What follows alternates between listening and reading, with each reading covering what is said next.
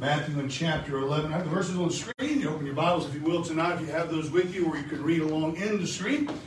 So Matthew chapter 11, looking at verse 28 and 30. We've already read that in our reading this evening. The Bible says, "Come unto me, all ye that labor and are heavy laden, and I will give you rest. Take my yoke upon you, and learn of me. For I am meek and lowly in heart, and you shall find rest for your souls. For my yoke is easy, and my burden is light." So we established last week, we built up, really and truly for the past 5 weeks, this theme, if you will, this legacy, living a life worth leaving to others for this year. And as we looked at last week, we saw the central characteristics of who and what Jesus is. We find exactly his central core, what his heart is, and that he is meek and he is lowly. And that doesn't mean that he's weak and slurpy. And I said this last week, never mistake meekness for weakness, nor lowliness for laziness. For the penitent in heart, the Lord's heart is a meek embrace, never outmatched by our sins, never outdone by our failures. Never outmatched by our insecurities, doubts, anxieties, our shortcomings. No matter what we have in our life, no matter what we have done, his meek and lowliness will always supersede those things in our life. Lowly meekness is not one way that Jesus occasionally acts toward others, but meekness is who he is. It is his heart, and it was seen in his actions toward others upon this world. And guys, that's how he left this life. Jesus cannot unmeek himself toward others no more than you and I can change our eye color. It simply is who he is, just like our eye color is who we are. So just a bit of review, guys. So we find the meek and lowly in heart. Jesus simply said last week, come. He said, come unto me, all you that labor and are heavy laden. He invites the lost to come, but he also continues to invite the saved, the born again, to come, for he is accessible. We heard that he was approachable. We know that he calls because he is accountable to give you rest. If he says to come to him, and he says, I'm going to give you rest for your souls, that is a promise that he has made, and he has to hold it. He's accountable. He's made that deal. He says, come to me, all you who labor, come to me. Those who are heavy laden, I'll give you rest for your souls, unto your souls. And if he said that, if he has said that's what he's done, he has written that in a contract, he is accountable to holding that together. So the heart of Jesus Christ is the epitome of meekness and lowliness. And just a reminder from last week in verse 29, out of the 89 chapters that are found in the 4 Gospels, verse 29 of Matthew chapter 11 is the only verse where Jesus himself tells us of his heart. It's where he reveals who he truly is, who he tells us what he's made of. It is the singular verse that Jesus Christ makes it clear, his very core. But watch what he prefaces it with. He prefaces this revealing verse with verse 28, where he says, come unto me, all ye that labor and are heavy laden, and I will give you rest. This is the caveat. We heard this last week. It's just by way of introduction to get into where we are this evening. But no one needs to unburden themselves or to collect themselves or to make themselves better or to fix themselves up or to let the load off or to stop the labor to come to Jesus. That is our very qualification to come to him. Those who are laboring. Those who are heavy laden. He just says, come, I'll give you rest. His rest is a gift. It's not a transaction. It's not you're swapping for something. He just says, come to him. So some, if not most people in life, Christians included, are vigorously working themselves. They are strong. I said this, they are strong-arming themselves through life today, trying to find peace and trying to find rest. They want to do that. They're chasing it. And it's just what it is, guys. Jesus is referring to you when he says, all ye who labor. That's who he's talking to. If you're working every single day, day in and day out, just to find that rest, just to find that moment of joy, just to find that peace in your life tonight, he's speaking to you. You know who you are. He may hit you dead between the eyes tonight. That may be who it is. But you're a horse chasing a carrot. You're a mouse in a maze trying to get to the other end of the cheese. You just want the rest, and you're doing everything in your capabilities to try to find it in your life. You're changing positions. You're searching. You're looking for that peace. And the rest that you so hard desire is eluding you at every turn.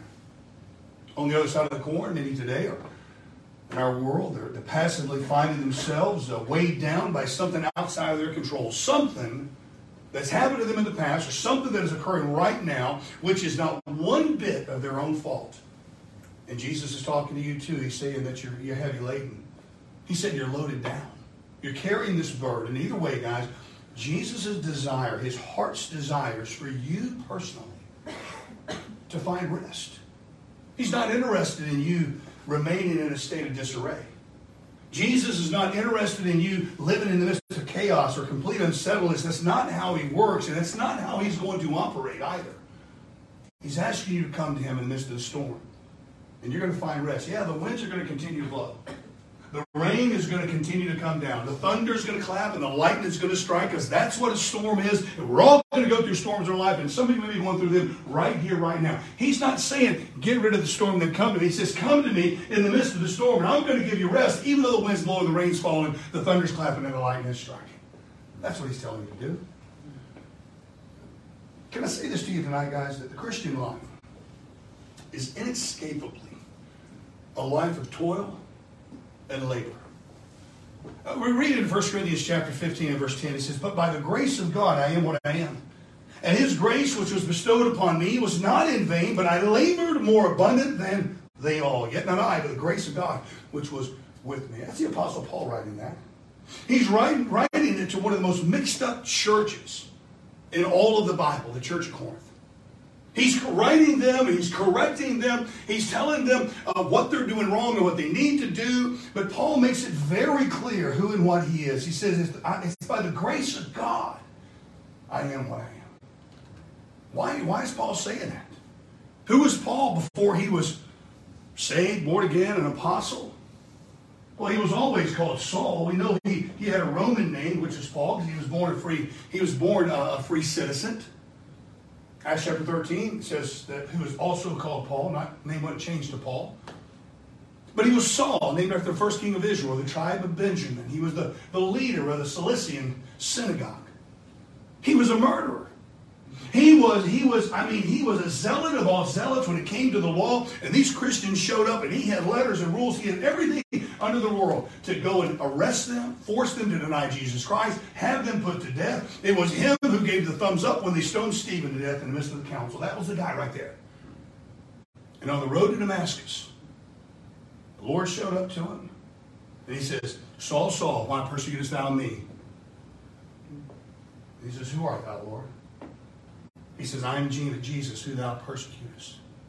And Paul's very next word was, what would thou have me to do? That boy was converted, saved, born again, a chosen vessel, born out of due season. Man, he never looked back. 3 days later, he got his eyesight back, took in some meat, and went and started preaching that Jesus was the Christ. Spent 40 days in Arabia, comes back to Damascus. Now he's proven that Jesus was the Christ. And every place he went, they tried to kill him. Why? Because he's preaching the very Christ. The very one he was persecuting before. So what is Paul saying? He said, I labored more abundantly than they all, yet not I, but the grace of God which is with me. Paul writes to the Philippian church, another church that he started in the house of Lydia, the woman of Thyatira. He says, work out your own salvation with fear and trembling, for it is God which worketh in you both to will and to do of his good pleasure. Now that doesn't tell you to work your salvation. You don't work your way to salvation. It's a free gift. But once you are saved, he said you need to work it out. You need to get busy. There's some labor that you're going to have to do, and it's going to be associated with problems and trials in your life. He writes to the church of Colossae in Colossians 1:29, whereunto I also labor, striving according to his working, which worketh in me mightily. Guys, I'm telling you that the Christian life is a life of labor. It's a life of toil. But it's not a life of loneliness. You see, his promise in Matthew chapter 11, Jesus' promise in Matthew 11 was rest unto your souls. He didn't say anything about your body. He said, I'll give you rest unto your souls. You know, guys, if you have rest unto your souls, rest unto your mind, that peace, that joy, that rest, that peace, that happiness, that joy that's there, man, you can work your body to a frazzle. You can work and work and work, get rest, work and work and work, when you got that peace of heart and mind. Christian toil flows from fellowship with the living Christ, whose overshadowing, defining reality tonight is this. He's meek and he's lowly. Notice with me in the same verse where Jesus Christ reveals his nature. I want you to see now a command. Guys, last week we heard of his call.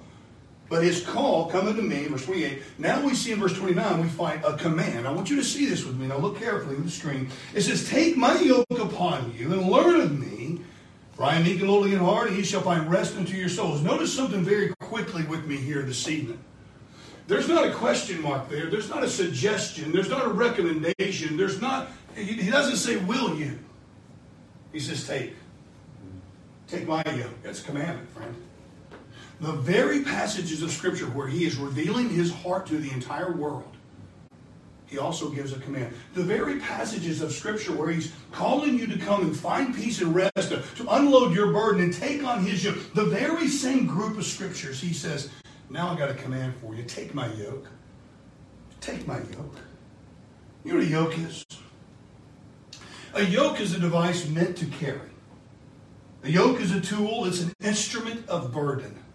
It is designed for the beast, the oxen, if you will, to pull the plow, drag the cart, or move heavy rubble from one place to another. It is not a very comfortable item. It's an instrument of labor. It is a tool of burden. Yet we notice what the Lord says. He says, my burden is light. The command is take my yoke. And that yoke carries a burden. But he says, my burden is light. You know, guys, this life gives us daily things to carry throughout our 24 hours, to carry throughout our 7 days. There's many in here right now. You're plotting way back in the back of your mind. You're trying to pay attention. You're doing a great job. But back here, man, you're thinking what I got to do tomorrow. And what do I got to do Tuesday? Oh, I got to get this done by Thursday. Oh, man, Friday's coming, you know. And then there's Saturday. And that's what that burden is, guys. Our life brings things into us that we carry and we're burdened down with. But the reality is, you can only carry the burden of right now. You can't borrow tomorrow's grace to carry tomorrow's burden. You can only carry the burden of today. There's one thing about a yoke. I'll say this to you about a yoke. The beast that carries the yoke is marked for life. Many of you guys know before we moved here, we had a horse farm in Tennessee. We took on some rescues.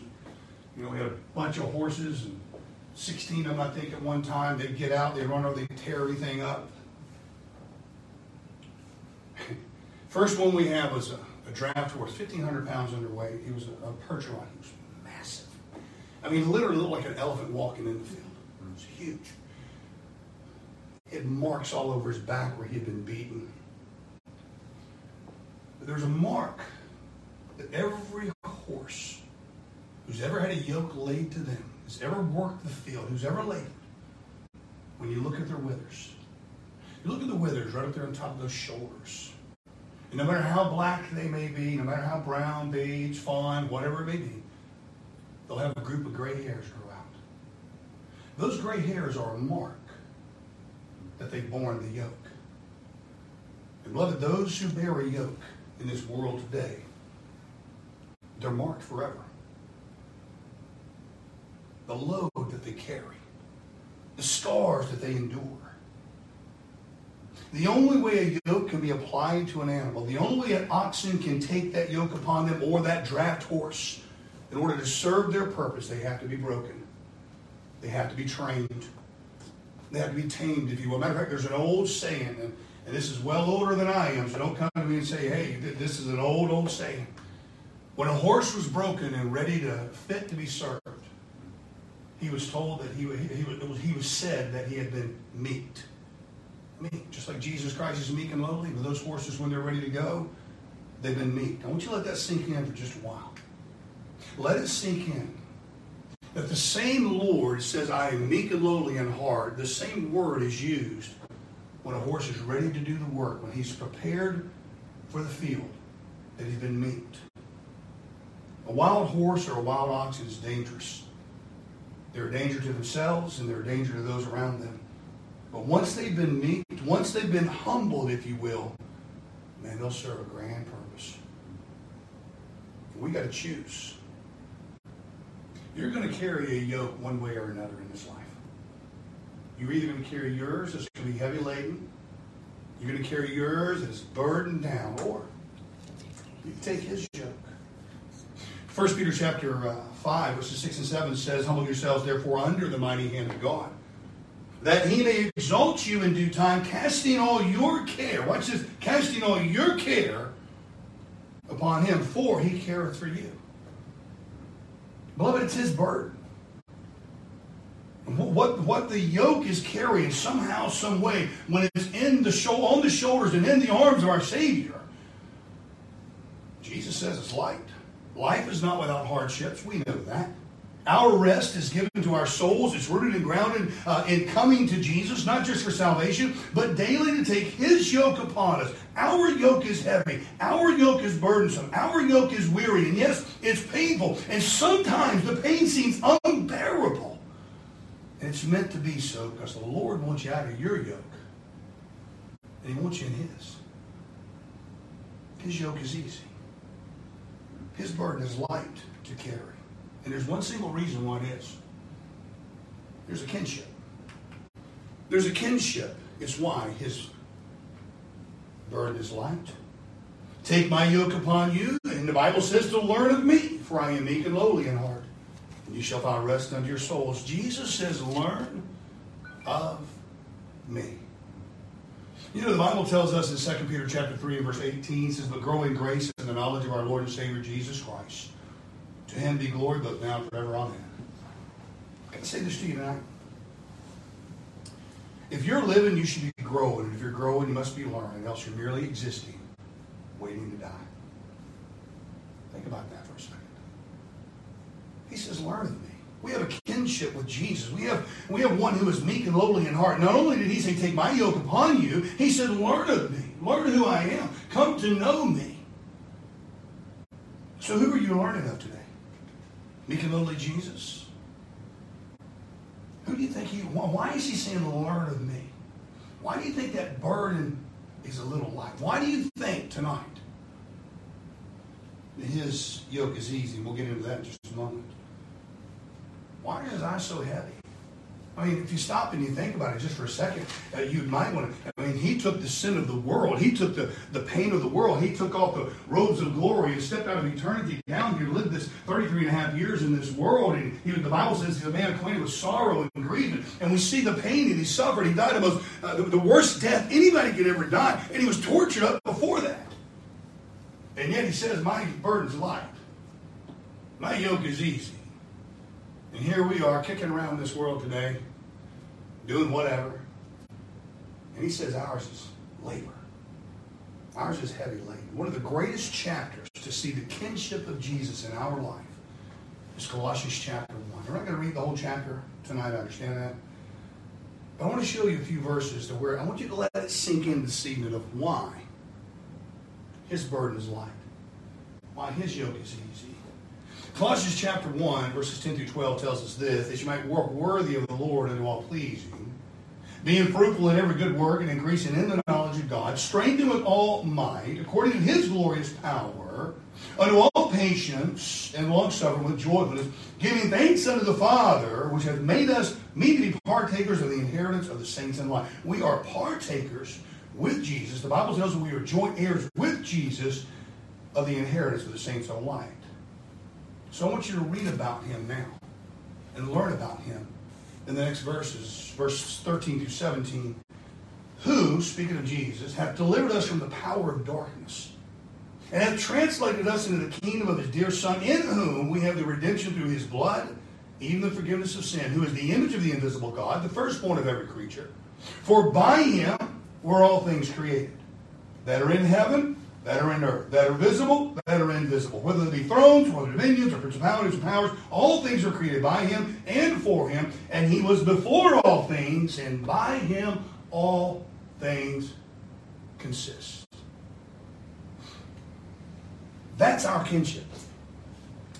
The very one who says, put your burden down and take mine upon you, is the very one who everything that you see today consists because of Him. The molecular structure of that chair that you're sat in tonight is held together with its atoms because Jesus wills it. Because He wants it to. Think about that. You say, preacher, I just can't believe that. Well, you don't have to believe it. That's your choice. You don't have to be right either. That's your choice. That's called faith tonight. Mm-hmm. Our text, verses 28 through 30, says, what does it say? Come unto me, He says. I will give you rest. Take my yoke upon you. Learn of me. He says, I am meek and lowly, for my yoke is easy, my burden is light. When it all boils down to everything, when we're talking about this yoke, we're talking about this burden, the reason his yoke is easy and the reason his burden is light is because it's his. It's all about him. He's in there with us. That's the kinship tonight. You're not carried by your burden, your yoke in this world, mine. I'm loaded. That's why it's heavy. That's why it's beating us down. I so bad, well, we don't have a yoke anymore at the gym. I don't have mine either. I so bad wanted us to get one from the gym. And I was going to get Robbie, I was going to load the thing up and just make it just where it was just heavy, right? And then jump in there with him and say, look at that. A little bit lighter, isn't it?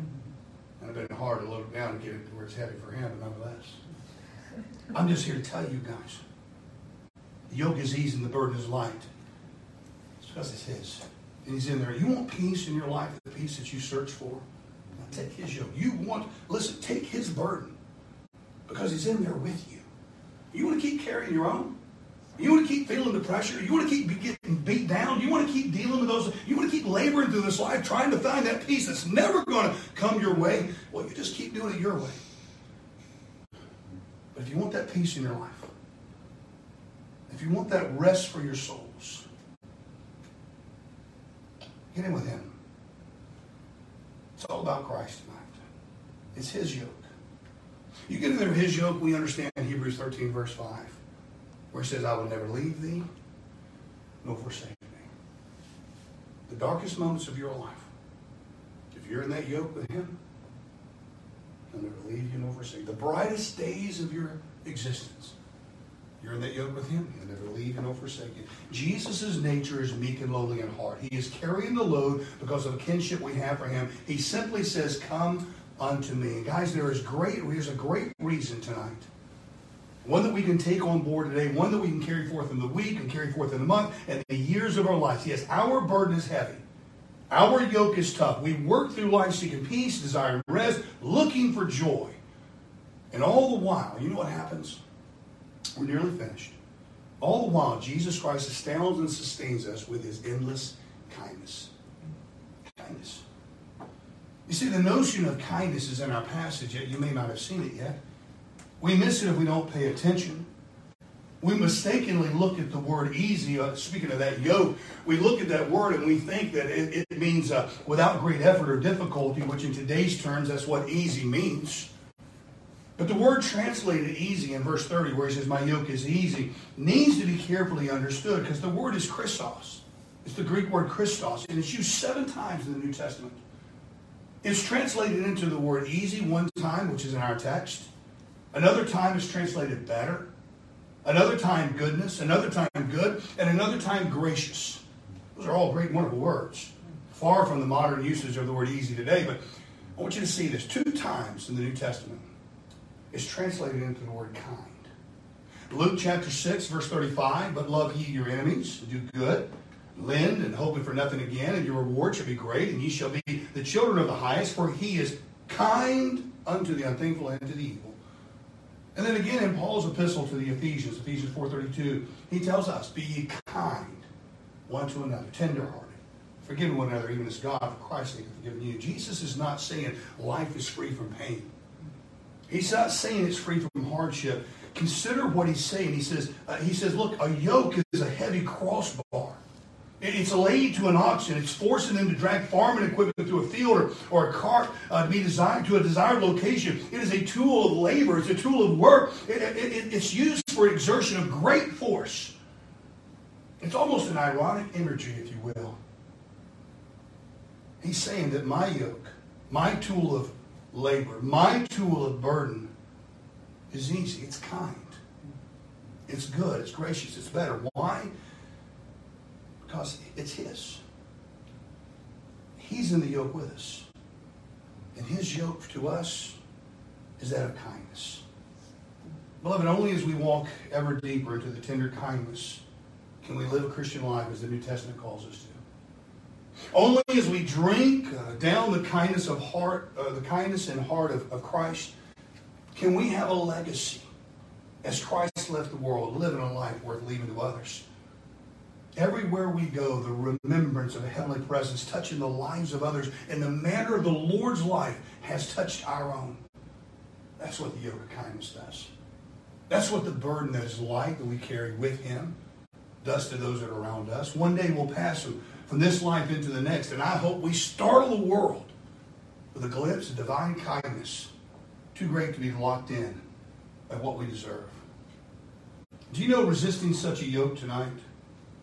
In my mind, resisting such a yoke is equivalent to refusing the burden of a life preserver in the midst of the ocean while you're drowning. No, I don't want that right there. It'll be too tight around my waist. I don't want that. It's too tight around my neck and my shoulders. I'll be okay. You're drowning. Just say, no, Lord, I don't want your yoke. Yesterday or last week there was a call. Today there is a command to take the yoke of the Lord upon you, to learn of Him. He's carrying the load with us as a result of His kinship, rooted and grounded in a yoke of kindness tonight. Beloved, the psalmist penned these words in Psalm 55, verse 22, and we are finished. He said, cast thy burden upon the Lord, and He shall sustain thee. He shall never suffer the righteous to be moved. So I ask you this question tonight. I don't know where you are in your life. I don't know what you may or may not be dealing with. I don't know how busy or how burdensome or how much of a struggle you have in your days tonight. But this is one thing I do know. Number one, no matter what you're going through, someone else already has. Number one, no matter what you have been through, someone else is going through it right now. And no matter what burden you may be carrying, no matter what labor you may be performing in this world today, the yoke of kindness is still in the heart of the Lord Jesus Christ. And He is simply telling you, take my yoke. But you can't have two. You only have one. You take your yoke and you put it down. And you say, you know what? I'll get in there. I'll hook in with you. I'll get inside that yoke because it is a yoke of kindness. And the burden is light. Be by your hands. Father, thank you, Lord, for this opportunity and time tonight. I pray, Lord, that you would bless the words to the hearts and the ears of the hearers this evening. I pray that you make a difference in each one of our lives. And I pray, dear Lord, that we can carry forth this evening. Now, Lord, let us not be soon forgetful of that which we've heard, how we can apply it in our life immediately, how we can apply it in our days. And Father, we'll be so ever grateful and thankful for what you've done for us in our life this evening. We ask these things in the precious name of Jesus Christ. Amen. Amen. I do hope and pray that preaching and teaching was a blessing to your heart this evening.